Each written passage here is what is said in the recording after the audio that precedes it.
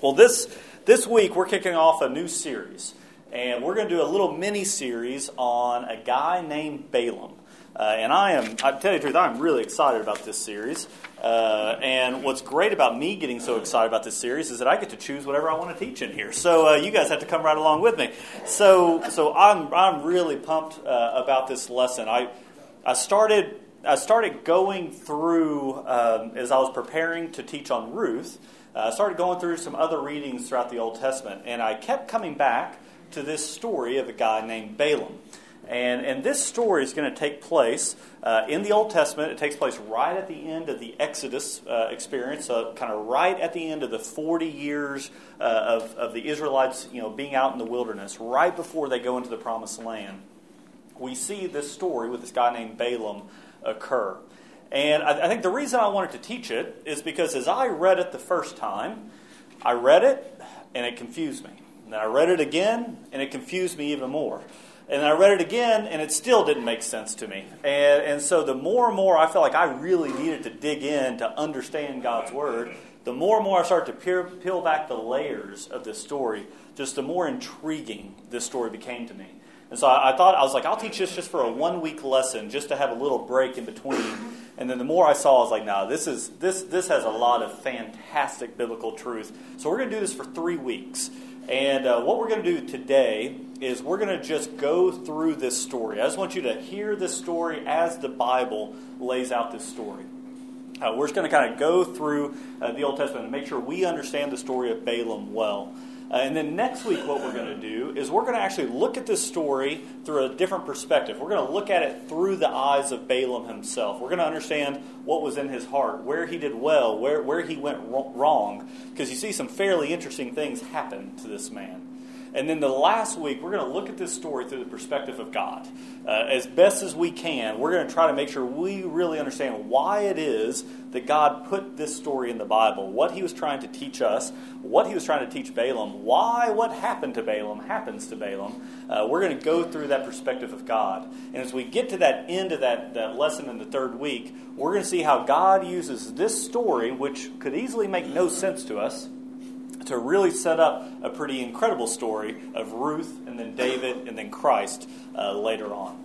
So as we get into this story, what I want us to remember were a few of those truths we talked about whenever we did that kind of Old Testament in 45 minutes lesson.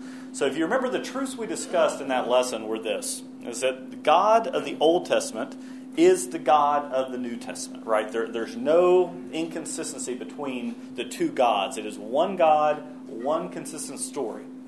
The second truth we talked about is that the Old Testament is a major part of God's plan of redemption, right? And we're going to see that play out here in this story of Balaam.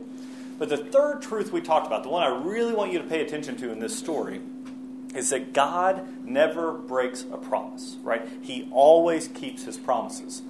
And if you go back to the promise that you see God make Abraham, go back to that original covenant, one thing you see in that promise is that God tells Abraham this. He goes, I will bless you, and I will bless those who bless you. He tells Abraham he's going to make him a father of many nations. And not only will he bless him, but whoever curses him, whoever curses his descendants, he will curse, right? So I want you to remember that promise from God, that I will bless you, I will bless those who bless you, and I will curse those who curse you. That's a promise of God that he makes to Abraham. So as we get into this here, you're going to find in your handout today that I am channeling my inner Terry Fakes today. I've got a map in there. I sent Terry a text message to show him the map. He's so proud. I actually got confused by this map on Saturday morning, and I started emailing Terry asking for some advice on it. But you're going to see this map. And the reason I wanted to show you this map is because we're going to talk about a lot of different people groups that the Israelites start marching through right towards the end of their journey to get into the Promised Land. And these people groups that we're going to talk about are very important. A lot of them have a lot of history with the Israelites that we need to understand from this story. This story, though, of Balaam takes place, and you see two major characters pull out. And I'm going to get to the map here in just a second. But you see two major characters in this story. You're going to see a man named Balak, who is the king of a place called Moab. And if you look on your map, you can see Moab right there towards the top right side of the map. You'll see it kind of inverted on its side, the area of Moab. So Balak is the king of Moab. And you're going to find that Balak gets pretty scared about these Israelites right on his doorsteps. And he calls for a man named Balaam. He calls for a man named Balaam who's from the further north area. And he wants this man named Balaam to come down and to curse all of God's people. He wants to curse them so that hopefully that will keep him from the Israelites just kind of coming all through and taking over his people, the Moabite people. Moab, this area of Moab, is really important, right? It's really important. And so I want to start this story today by making sure you guys understand the history of Moab, the history of a couple of these other people groups, and then we're going to get into the actual story that leads into Balaam.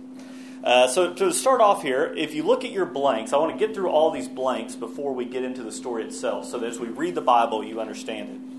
If we go back, Moab can trace back its ancestry all the way back to Abraham's family. So if you guys remember, Abraham had a nephew named Lot. And we all know Lot because Lot was associated with what big story in the Bible? Sodom and Gomorrah, right? Lot was associated with Sodom and Gomorrah. As they're spared from Sodom and Gomorrah, the angel says, tells his wife, do not look back. What's his wife do? She looks back, she is no more. Lot escapes up into the area, into the caves with his two daughters. And then some pretty weird stuff happens. Some really, really weird stuff happens. So, if we go to Genesis chapter 19 for just a second, we see chapter 19, verse 30. It says, now Lot went up to Zoar. And his daughters come, they're talking amongst themselves, and they say, hey, our father is old, and there's not a man on earth to come into us after what all has happened. And so both of the daughters concoct this scheme that they're going to get Lot drunk, and they're going to take advantage of him. If you can, it's a weird story, I know, but it's a true story. It's in the Bible. So in verse 36 it says, thus both the daughters of Lot became pregnant by their father. The firstborn daughter of Lot bore a son, and called this son Moab. And Moab is the father of the Moabites to this day. The younger daughter also bore a son, and called his name Ben-Ami. He is the father of the Ammonites to this day. So I just want you to look, if you look on your blanks real quick, that first blank would be Moab. The second blank would be the father of the Ammonites to this day. And if you look at your map, right there in the northeast side of that map, you're going to see Moab, and then a little bit further north, the Ammonites. These people groups that we see here are descendants all the way back to Lot. They're associated with that family. This map, just for reference, is really tracing the Israelites' journey through the wilderness all the way up until where they're going to enter into the Promised Land.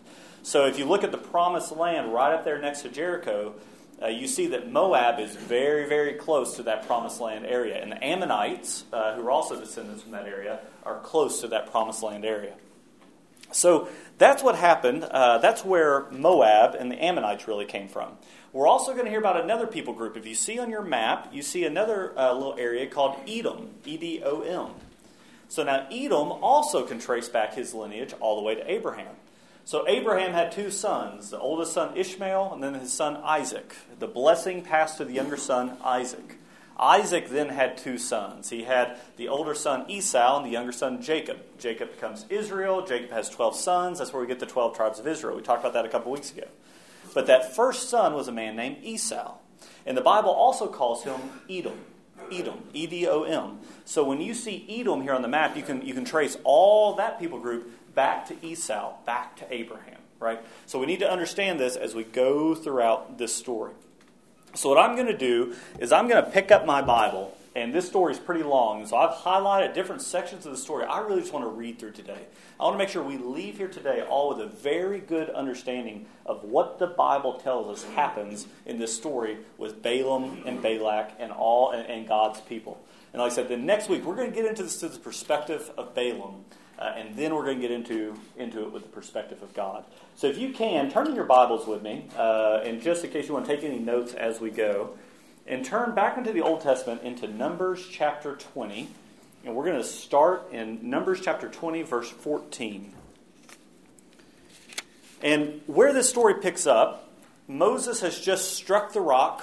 He's not very happy with the people. Miriam, his wife, has died. He struck the rock. He's angry.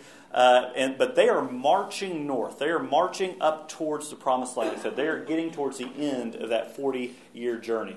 And so Numbers chapter 20, verse 14 says this. It says, Moses sent messengers from Kadesh to the king of Edom. Thus says your brother Israel. And he goes on. He says, please let us pass through your land. We will not pass through field or vineyard or drink water from a well. We're going to go alongside the king's highway. We're not going to turn aside to the left or to the right. He's saying to Edom, please just let us pass through. We're not going to mess up the place. We're not going to attack you. We just want to get through your land. But Edom, going all the way back to Esau, says, you shall not pass through lest I come out with a sword against you. And so because of that, because Edom is not letting the Israelites pass through, the Israelites have to walk around Edom. So if you look there on your map, the Israelites had a kind of a straight shot up into the promised land, but because the Edomites won't let them pass, they have to go around. They have to go around to another way. So we keep reading through here in the chapter in Numbers. We'll get to the next page. And what we find is, make sure I've got this right.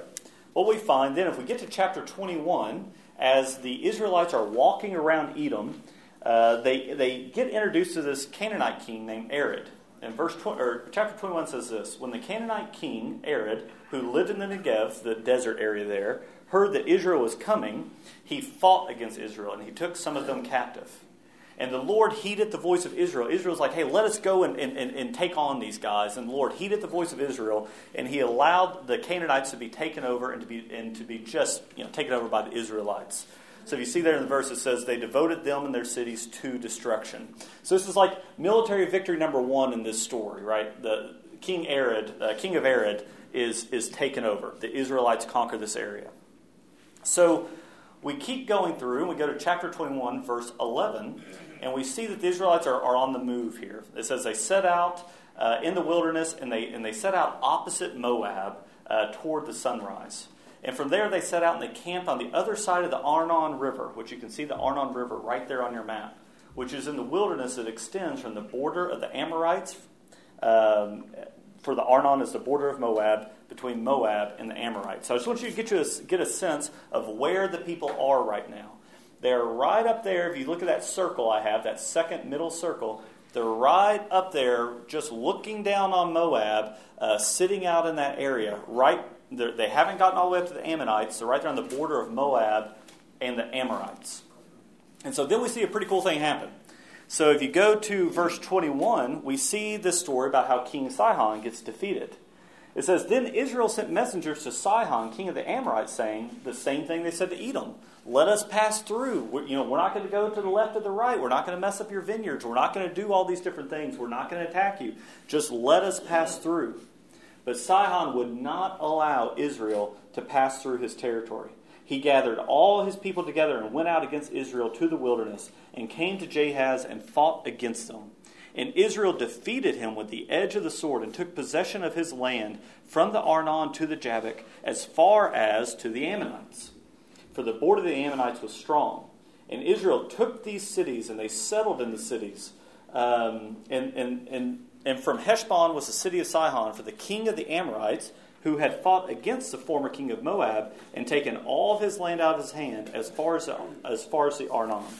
So what we see here happen is not only do the Israelites take over the Amorites here, not only do they defeat them in battle, but we see in this story that the Amorites and the Moabites have some history, right? The Amorites had previously defeated the Moabites, and that's how they had that territory to begin with. And it hadn't been that long ago, we'll talk about this a little bit next week, but it hadn't been that long ago that the Amorites defeated the Moabites in this battle. So now you've got the Israelites who have come and they've defeated these Amorites, right? They've defeated these Amorites. And the Amorites were a pretty proud people. If you look here in the text, they kind of had a ballad that they sang after they had defeated the Moabites. And one of the words in that ballad says this. It says, "Woe to you, O Moab, you are undone, O people of Shamash," which was the god that they worshipped at the time. So now just imagine what's happening right here. Imagine that you are Balak, the king of Moab. You've seen these Israelites, this horde, come out of Egypt, and you've seen them defeat two pretty big militaries. And not only they defeat two militaries, they've just defeated the guys who just kicked your butt in battle, right? And they are right on your doorstep. So how would you feel if you were the king of Moab and you see all these people out there who seem to have military prowess and seem to be able to do just about whatever they want to as they're marching through? How would you feel? Feel like going on vacation. Feel like going on vacation somewhere, yeah. Feel like me whenever I have someone walk up to me in church and says, hey, are you the guy who runs facilities, right? I mean, I want to walk out of there because there's normally not a good comment that's going to come after, hey, are you the guy who runs, right? So no, they're not excited at all. They're scared to death. They're absolutely scared to death. So they're getting pretty scared. The Moabite king is getting pretty scared at this point. And then something even crazier happens. If we go to verse 31 of chapter 21 of Numbers, we see that now that the Israelites had defeated the Amorites, they lived in their land. Then they turned and they went up to the way to Bashan. And Og, the king of Bashan, came out against them. And same thing happens. Israel defeats the king of Og, or King Og. He defeats them. There's no survivors left. They take over all of their land. And you're like, man, I mean, this is a pretty big deal. And this whole deal with this guy named Og is a much bigger deal than you might originally think as you read this text. Because if we go into if we go into Deuteronomy, what we find about this guy named Og is that he was a descendant of the Rephaim, which meant he was a descendant of the giants. So, kind of the really tall people. These guys were big in stature. The book of Deuteronomy tells us how big his bed is, just to help us understand just how tall and mighty this king was who was leading these people. So these people should not have been defeated, right? And Israel actually marches north to go and defeat him. He's not even really in their way in a major way. And so if you're Balak, king of Moab at this point in time, you know, like, man, they got Og, right? I mean, so we are completely out of luck here. What's interesting, though, is that Balak is so scared. I mean, he's absolutely scared, but he actually had no reason to be scared at all. Because remember, Moab is a descendant of the same family that Abraham and all these guys came out of. And we actually find in the Bible that God had instructed his people to avoid any harmful contact with the Edomites, the people descended from Esau. He had told them not to have any harmful contact with the Moabites or with the Ammonites. You can go to Deuteronomy and you can see these instructions given. So Israel, if they had wanted to go through Moab, they would have done the same thing they did whenever they were going through Edom. They would have said, hey, can we come through? We're just walking through. We're not going to go to the left. We're not going to go to the right. Israel they know they're not allowed to attack these people groups that came from their uncles or all this long lineage of the people of Abraham. But regardless, they are very, very scared. The last people group you're going to see in this story is a group called the Midianites. And you see in your third bullet there, when Sarah passed away, Abraham had another wife, and one of the children he had was a child named Midian. And so the people, the Midianites, are descendants of that person. And so same thing there. Even the Midianites at this point in time were pretty much protected because they were associated with that covenant from God, where he's saying, do not go and have any harmful contact with these people. So let's pick back up in our story. And I want you to get a sense real quick before we go on of where we are. Like I said, we're up here right outside this area of Moab, right in that second circle. The Israelites had defeated so many people. They're not leaving survivors. I mean, this is pretty crazy stuff that's occurring. Moab is scared to death, right? The king of Moab, Balak, is absolutely scared to death. So this gets into the story of Balaam. Balak's solution for this is, he goes, these people seem like they are prosperous. It seems like they've got some blessing from God. There's something supernatural going on here. So I'm going to call a friend. Like, I've got my lifeline. I'm going to call a friend who seems to have some pretty cool powers, and he's going to come down and curse you, and he's going to take care of this for me. That's how he's going to solve this problem. So if you go to Numbers chapter 22, it says, then the people of Israel set out and camped in the plains of Moab beyond the Jordan at Jericho. And Moab, so Balak, leader of Moab, said to the elders of Midian. So Midian, you see in your map, the Midianites are right there to the east of Moab. That Balak has gone over to the elders of this people group and said, hey, you've seen what's happened all around us. We better team up here or else, we're all in trouble. So Balak goes to the elders of Midian and he says, this horde is now going to lick up all that is around us, just like the ox licks up the grass of the field. So Balak, the son of Zippor, who was king of Moab at the time, sent messengers to Balaam, the son of Beor. And this is what the messengers tell to Balaam. It says, come now, curse this people for me, since they are too mighty for me. Perhaps I should be able to defeat them and drive them from the land. For I know that he whom you bless is blessed, and he whom you curse is cursed. I want you to tuck that away for a minute. Because remember the promise that God made to Abraham, right? He said, I will bless those who bless you. I will curse those who curse you. Who's got the power of that blessing? God does, right? But Balak is saying, Balaam, he goes, I know that you are so powerful that whom you bless will be blessed, and whom you curse will be cursed. If you keep going through the story, Balaam is way up north, and the messengers come to him and give him this proposition. And then God himself comes to Balaam, and he says, who are these men that are with you? And Balaam says to God, this is Balak, the son of Zippor, king of Moab. And God tells Balaam, he goes, you shall not go with these men. He's saying, I don't want you going back down and cursing my people. You shall not go with them. You shall not curse these people, for they are blessed. And so Balaam, he rises early in the morning. He has asked this contingent of people who have come from Moab to spend the night with him. He tells them that God speaks to him at night. And so they spend the night. He wakes up in the morning and he's pretty much saying, hey guys, sorry. God tells me I can't go with you. Can't do it. So he sends them back on their way. So these people get back to Balak. They tell Balak that Balaam's not coming. And Balak goes, well, no, that's just not going to work. So he sends more honorable princes and more money and all these different things to entice Balaam to come down and curse God's people. But to Balaam's credit, he receives these new messengers, and he says this. He goes, though Balak were to give me a house full of silver and gold, I could not go beyond the command of the Lord my God to do less or more. You got to kind of hand it to the guy. I mean, he's getting everything he could ever ask sent to him, but he's saying, God's telling me not to go with you guys, so I'm just not going to do it. And then in verse 20 it says, and God came to Balaam at night and said to him, if these new men who have come up to get you again, he goes, if these men have come to you to call you, rise and go with them, but only do what I tell you to do. Only do what I tell you to do. So Balaam gets up the next morning. He gets on his donkey. He saddles his donkey, which becomes a very important part of the story. We'll talk about that in a minute. He gets on his donkey, and he goes down with the princes of Moab. So just to refresh here, Balaam is the answer for Moab, right? He's going to go and curse God's people. God comes to Balaam and says, do not do this. And he agrees. They come again, and he says, all right, go ahead and go with them, but only do what I tell you to do. So they're getting ready to head out on their journey. Balaam, we don't know much about him, but we know that the Bible calls him a diviner. So he was someone who, from the pagan rituals, would be used to come in and prophesy and do these different things. You can almost think of Balaam as like a contra version of Moses at this point in time. He's being called in to kind of do the exact opposite of how Moses is leading God's people. But we do believe he is speaking to the real God. That our God is the one who is telling him either go with these people or don't go with these people in this story.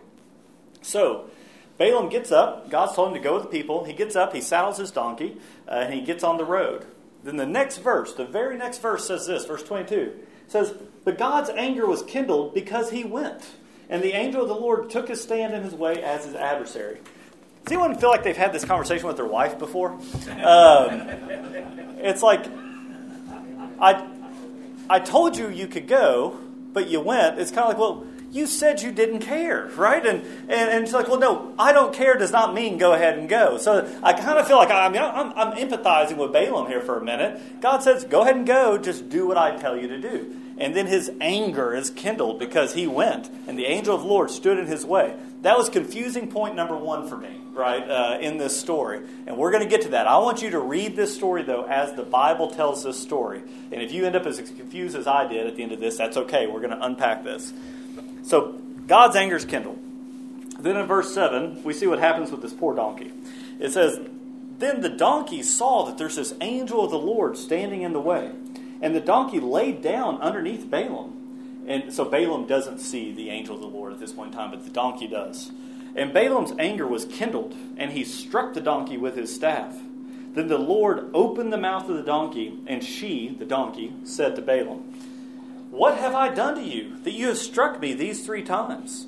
And Balaam said to the donkey, "Because you've made a fool of me, I wish I had a sword in my hand, for then I would kill you." Doesn't it seem like there's more going on between Balaam and this donkey than what you read in this story? There is. We'll get to that next week. And I got to say this, you're going to feel bad for the donkey. Anyway, so we keep on going through here. So this donkey is on the ground. God is using the donkey to talk to Balaam. That's a pretty crazy thing in itself. And then verse 31 says, "Then the Lord opened the eyes of Balaam, and he saw the angel of the Lord standing in the way."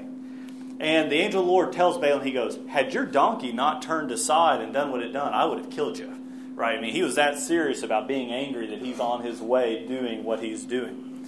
And so Balaam goes, "Well, look, I don't know what it is." This is kind of the conversation you have with your wife right now too. It's like, I don't know what I did, but I'm sorry. So if I was not supposed to do this, if this was evil in your sight, I'm going to turn back. I'll turn back. I'll go back home. Just tell me right now. It's pretty much what he's telling the angel of the Lord. I'll go back home. And the angel of the Lord says, No. Go with the men, but speak only the word that I will tell you." If you were Balaam, wouldn't you just be like, "Okay, I guess I'll go." So Balaam goes ahead and he starts going. But he's got those instructions again from God. He says, "Only do what I tell you to do." So verse 38, it says, Balaam said to Balak, whenever he gets there, when he gets to the king of Moab, he says, "Behold, I have come to you. Have I now any power of my own to speak anything? The word that God puts in my mouth, that must I speak." So he's pretty much telling Balak, he goes, "I know why you brought me here. I know what you want me to do. I know what you want me to say. But look, I can't say anything that God has not given me to say. So just know that up front before we go and do what we're getting ready to go do."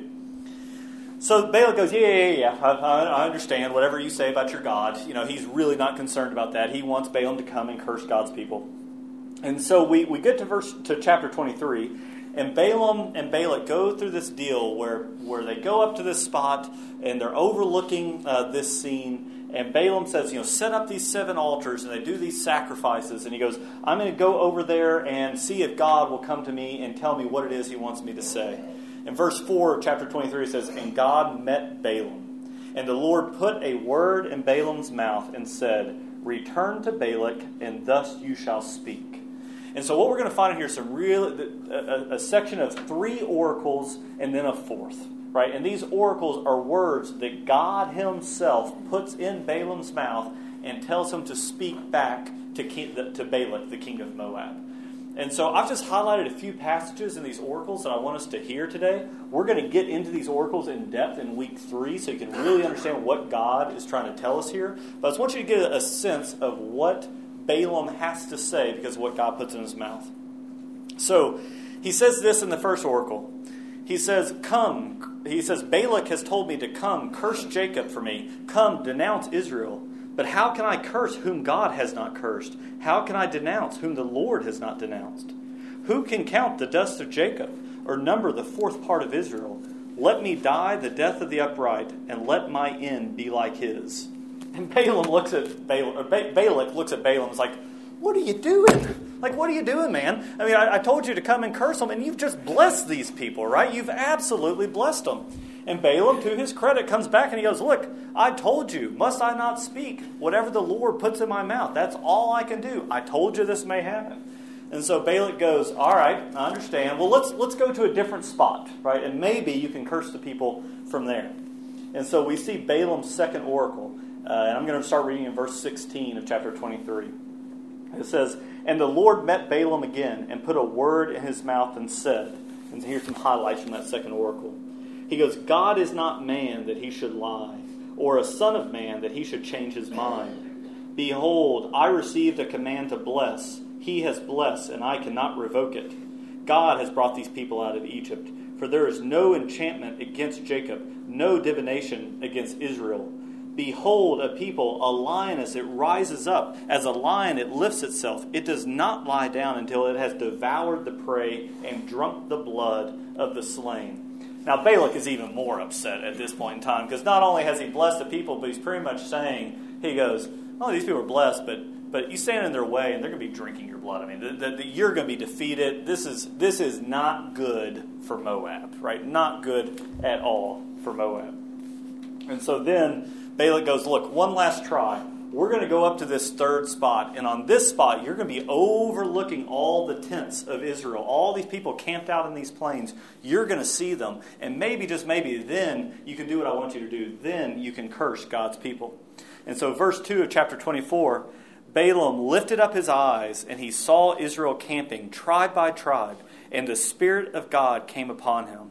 And he says, how lovely are your tents, O Jacob, your encampments, O Israel. The king shall be higher than Agag, and his kingdom shall be exalted. He shall eat up the nations, his adversaries. He shall break their bones in pieces and pierce them through with his arrows. And then he says this. He goes, blessed are those who bless you, and cursed are those who curse you. God gives him the word that he had already gave Abraham. He's making it very clear, I am God. There is no one who's going to be blessed or cursed without my authorization. These are my people, right? And so he keeps going down, and Balak at this point in time is just mad. It says Balak's anger was kindled against Balaam, and he struck his hands together, and Balak said to Balaam, I called you to curse the enemies, and behold, you've blessed them 3 times. And Balaam again, he goes, look, I'm not going to be able to do anything that goes beyond the word of the Lord, to either do good or bad of my own will. What the Lord speak, that I will speak. And so then Balak says, look, go your own way. Just go your own way. Go home. I was going to give you money. I was going to give you a house full of silver and gold. I was going to do all kinds of things for you. Just go your own way. Let's just depart. And Balaam is going to go his own way. Balak's going to go the other way. And Balaam kind of turns back to me. He goes, hey, I've got one more thing that's come to me. And like I said, these are God's words coming out of his mouth. And Balaam says this in this 4th oracle. This 4th oracle is a bit of a prophecy of the kingdom to come, a bit of a prophecy of even the Messiah. But he says this, he goes, I see him, but not now. I behold him, but not near. A star shall come out of Jacob, and a scepter shall rise out of Israel, and it shall crush the forehead of Moab, and break down all the sons. And then Balak is just done at this point in time. 15 minutes, yeah. So Balak is just done at this point in time. And then they go back their own ways. So that's all the interchange we see in this story between Balaam and Balak, right? That's the entire conversation that they have. So now here's where this thing starts getting a little confusing for me. Just past the donkey talking, past the whole go, don't go, all this thing. Let me tell you what happens to these people right after this story. So in chapter 25, it talks about what happens to the Israelites right after this occurs. It says, when Israel lived in Shittim, the people began to whore with the daughters of Moab. These women invited the people to the sacrifice of their gods, and the people ate and bowed down to their gods. So Israel yoked himself to Baal Peor, and the anger of the Lord was kindled against Israel. So what's happened is these people, the Israelites, are out here in this area. They've got some time on their hands. There's some women who have these pretty cool rituals, pagan rituals, where they're getting to go to orgies and all these different things. And the guys are like, well, this seems like a pretty good idea. And so they go and do that, and these women lead these people astray. So we see this happen. And God is not too thrilled with this. I mean, let's think about this from God's perspective for just a second. He's just led these people on these incredible military campaigns. He has stood up to the person who's trying to curse them, right? They're getting ready to enter into the promised land. He is using these people to redeem all of humanity, right? Just all that's on the line. And then they go and they do this, right? God's not very happy with these people that they did it. A number of things happen, and pretty much there's a plague that goes through to punish these people. 24,000 people die of the plague. So that's Numbers chapter 25. Then a lot of other things happen in the Bible, and we get to Numbers chapter 31. And I want you to see what happens to Balaam. So real quick, before I get to Balaam, let's just a little open conversation here for a second. Balaam seems like a pretty decent guy right now, right? I mean, seems like he's done all right. He's He hasn't taken the money. He's done what God said. When God was mad, he said, I'll go back. It seems like he's done some pretty good things here and been pretty faithful to what God was asking him to do. At least when I read the text, that's definitely how I read the text. Here's what happens to Balaam. This is how Balaam's story ends. So in chapter 31 of Numbers, God is giving Moses one last task. Remember, Moses does not get to go into the promised land. And God says, before your people are able to go into the promised land and before you're taken away, he goes, I've got one last task for you. He goes, all of those women of Moab and the Midianite women who are a part of that, vengeance must be executed on those people before my people will go into the promised land. So he tells Moses, he goes, I want you to get troops together and we're going to go in and we're going to attack these people. And remember, these people, the Moabites and the Midianites, these were people who God had told, he goes, on your own, unless there's anything, don't go and harm these people. So he's telling them, they have crossed the blessing of my people. I want you to go and seek vengeance on them. So Moses goes and he arms the men for the war, and they go up against Midian to execute the Lord's vengeance. And verse 7 of chapter 31 says, they warred against Midian as the Lord commanded Moses, and they killed every male. They killed the kings of Midian and the rest of their slain.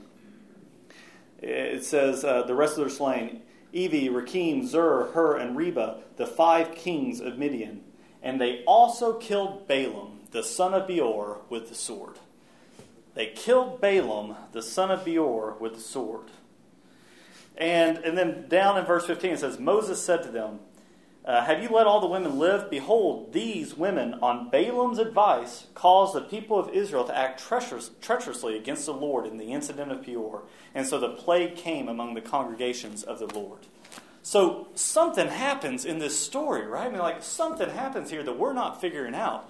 And Balaam seems like just the hero of this story. And all of a sudden he gets killed, and there seems to be a reason. He's done something that has angered God. We saw that on the road with the whole donkey episode, right? There's something else happening here that we're not quite seeing. And this isn't just some small story in the Bible that never gets referenced again. This gets referenced 3 times in the New Testament. So in Jude chapter 11, we hear them say, woe to them, for they walked in the way of Cain and abandoned themselves for the sake of gain to Balaam's error and perished in Korah's rebellion. In 2 Peter chapter 2, he says, they counted it as pleasure to revel in the daytime. They are blots and blemishes, reveling in their deceptions. While they feast with you, they have eyes full of adultery, insatiable for sin. They entice unsteady souls. They have turned hearts away in greed. Accursed children, forsaking the right way, they have gone astray. They have followed the way of Balaam, the son of Beor, who loved gain from wrongdoing, but was rebuked for his own transgression. A speechless donkey spoke with human voice and restrained the prophet's madness. Just strong words, right? And then lastly, Jesus himself mentions Balaam in the book of Revelation. Whenever he is giving instructions, sending the letters to the 7 churches, in the letter to the church in Pergamum, in chapter 2 of Revelation, it says this, these are his words. It goes, I know where you dwell, where Satan's throne is, yet you hold fast my name, and you did not deny my faith, even in the days of Antipas, my father's witness, who was killed among you where Satan dwells. But I have a few things against you. You have some there who hold the teaching of Balaam, who taught Balak to put a stumbling block before the sons of Israel, so they may eat food sacrificed to idols and to practice sexual immorality. So Balaam becomes a pretty notable character even in the New Testament. And so what I want you guys to just talk about for a couple minutes, because we're about out of time, I want you to talk about a couple minutes at your table. There's something here we're missing, right? There's something we're missing. For us to understand what it is God is trying to tell us in the story, it feels like to me something is missing. So I just want to talk at your table. What do you do when you're reading your Bible and you come across those moments where you just don't understand something that is in the Word of God? How do you handle that? So talk about your tables for just a minute. We'll regroup here in about 2 minutes. All right, so let me pull us back in for a second, just before we wrap up. And I asked you a question about what do you do when you're confused about a text in the Bible? Like, how do you deal with that when something doesn't make sense? But before you can even be confused by a text in the Bible, what's the one thing you actually have to do first?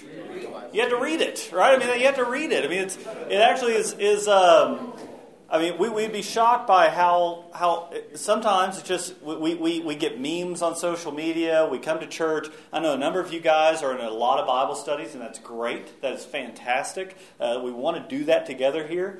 But there's something God does with you when you're just alone with Him reading the Word. And I know the Bible, when you pick it up and you start reading it, it can feel very overwhelming. It's very understandable.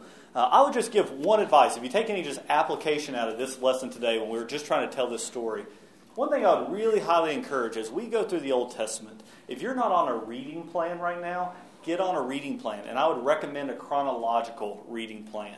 You can Google chronological reading plan, and you can find all kinds of things. If you go on YouVersion, you can find chronological reading plans. If you go on our app, I suspect there's a little Bible button Gene's added, and there's reading plans on there that I guarantee that link into YouVersion for chronological reading plans. So chronological is fantastic because it'll slice and dice the Old Testament and New Testament in a way to help you just tell the story from start to finish. For me, going through the Old Testament, chronological, it's hard to go through the Old Testament, especially if you're not very familiar with it, without going through chronologically. So I'd recommend that. So that's step number one. You have to read it. So then step number two, what do we do whenever we get confused by text? What was some of the things that got thrown out in your discussion? Call cold fakes. Call cold fakes. That always worked for me. Yep, call cold fakes. I still do that. Yeah. I was joking, but serious. I keep reading. Yep, keep reading. Just like that. It's 6 chapters later, you hear Balaam again, and you're like, oh, and you start to put the pieces together. That's exactly right. I think that's a great, because that's exactly what I did on this one. I'm going, what in the world happened here? So you keep reading, you go through, you get to chapter 31, you get another piece of the puzzle, right? Yep. I make notations at the time explaining that I don't understand it. This could be that, whatever. And then I drop it, and I come back a year later when I'm on my next reading plan, and sometimes I go, boy, I was just full of crap. Yep. And then sometimes I go, oh, well, maybe I've got a different idea, or maybe I scratched my head, so I'm still lost. And I think what you're exactly right. And sometimes you might just not get something. And what I'd really encourage you here is if you get to those points, and especially if you can feel you're kind of convicted by you don't understand it, that's one reason why we have pastors and teachers around this church all the time. Utilize the people, the resources God has given us at our church, right? If you can't get a hold of a pastor, you let me know, because that's a problem here at our church, right? So I want you guys to utilize the people God has given us to help instruct and equip and shepherd the flock that we have. That's part of what we do. But keep digging, keep reading, keep understanding. Write down your questions, come back to it. What you'll find is that normally, on the things you don't understand, it would be easy to sit there and take the world's understanding and put it in the Bible and try to reverse back to whatever the world is thinking. That must be what the Bible is trying to tell me whenever you don't understand something. But normally, if you just say, okay, God, tell me what you're trying to explain to me, you're going to find this entire understanding that you were not expecting, that is deeper, more consistent, more wise, more beautiful, more grace-filled. You look at Jeff's lesson from last week, right? I've read that passage so many times, and I never got what he explained last week, and the way that the wrath was averted, the way a substitute was provided, how that got back to Abraham, how that looks forward to the cross, right? There's all kinds of wisdom in the Bible that God gives us that we don't necessarily see on that very top layer. Keep digging into it. And it's really important, especially in the story of Balaam. So next week, what we're going to do, like I said, I hope everyone leaves here a little confused today. I don't normally like that in our Bible lessons, but I want you to all leave a little confused, a little unsettled, a little feeling like, what in the world is going on here? I promise you this, at the end of our lesson next week, you're not going to like Balaam. You're going to agree this guy needed to die, and I'm telling you, you're gonna really feel bad for his donkey. So we're gonna talk about Balaam next week. We're going to understand his sin. We're going to understand what occurred, and then we're going to culminate this because God reveals something incredible about Himself in this story that I can't wait to teach you guys. So come back next week. If anyone you know misses this week, it's probably a pretty important thing to listen to this lesson before we get to next week. So if you go to, real quick on the app, just before you leave, I just want to show people where this is. If everyone pulls out your phone real fast, if you've got the app downloaded, there's a little button at the bottom that's called Worship and Grow.